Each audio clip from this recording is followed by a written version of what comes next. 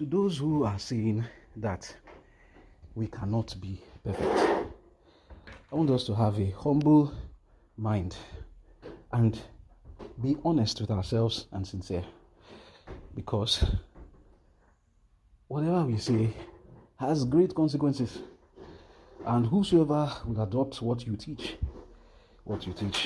be careful, for their blood will be upon your head. So let us honestly evaluate some Bible passages. I would like to stick with only the one that our Lord Jesus said for now. It's our Lord Jesus who said, "Be perfect, even as your Father in heaven is perfect." Now, will you agree with me that the person who made that statement, not you, not me, but the person who made that statement in his mind, in some way which he can define, we can be perfect? Would you agree? I will tell you very clearly that if you do not agree, you're just wanting to argue. And that is not good for your spiritual growth, because you're just trying to argue something that is very clear. I'm not giving my definition of what it means to be perfect. Neither am I giving Jesus' definition. But I am saying at least that Jesus, who made that statement, has a definition in his mind of that word perfect. And that definition we may reach. We are supposed to reach that definition. Now, what is left for us is to understand, what does Jesus mean by perfect? That's a question that we may answer later or even now. But then another thing I want to take you through. People say, oh, we are this, it's not keeping the commandments that will take us to heaven. Nevertheless, I want to point you to something. I would agree with you. Keeping the commandments does not guarantee you're going to heaven. What it is, knowing Jesus, as the Bible says in 1 John chapter 2, verse 3 and 4. That's what it says. And that's what it means to know him, and whosoever knows him has eternal life, as John 17, verse 3. Now, my question is this. Even if we both agree that keeping the commandments does not take you to heaven, I want to take you to some Bible passages for you to evaluate with me.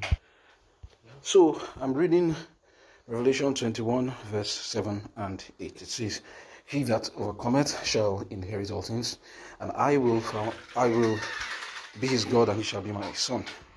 But the fearful," listen now, by verse 8, "but the fearful and unbelieving, and the abominable, and murderers, and whoremongers, and sorcerers, and idolaters, and all liars, shall have their part in the lake which burneth with fire and brimstone, which is the second death." Another one, Revelation chapter 22, reading from verse 14, and you read this one in the King James Version, so that you are not deceived.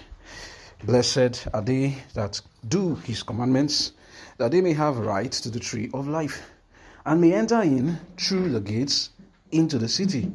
For without," that's outside the city, "are dogs and sorcerers." By the way, dogs mean male prostitutes, gay or straight, anyone. Was there any straight prostitutes? So to an extent, yes. Okay. "For without are dogs and sorcerers and whoremongers and murderers and idolaters, and whosoever loveth and maketh a lie." So my question to you is this. This passage says clearly that those who do these things, which you and I know very well that is the breaking of the commandments, that they will have their part in the lake of fire.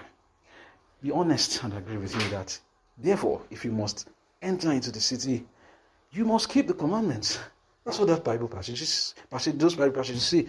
You must keep the commandments, which means you are no longer in sin. Now my question to you, my dear brothers and sisters, don't deceive yourself. Answer this question. If someone is not a whoremonger, what is he? Because a whoremonger is a sinner. So if somebody has repented of whoremongering or lying, is the person righteous or not, please? It's a question. Is the person still a sinner? I still keep cautioning you not to deceive yourself. You know the answer to the question. No matter this beautiful thing you want to say about how keeping the commandments will not take you to heaven, and I may agree with you, but I know that breaking it will take you to the lake of fire and brimstone, and you will burn to ashes.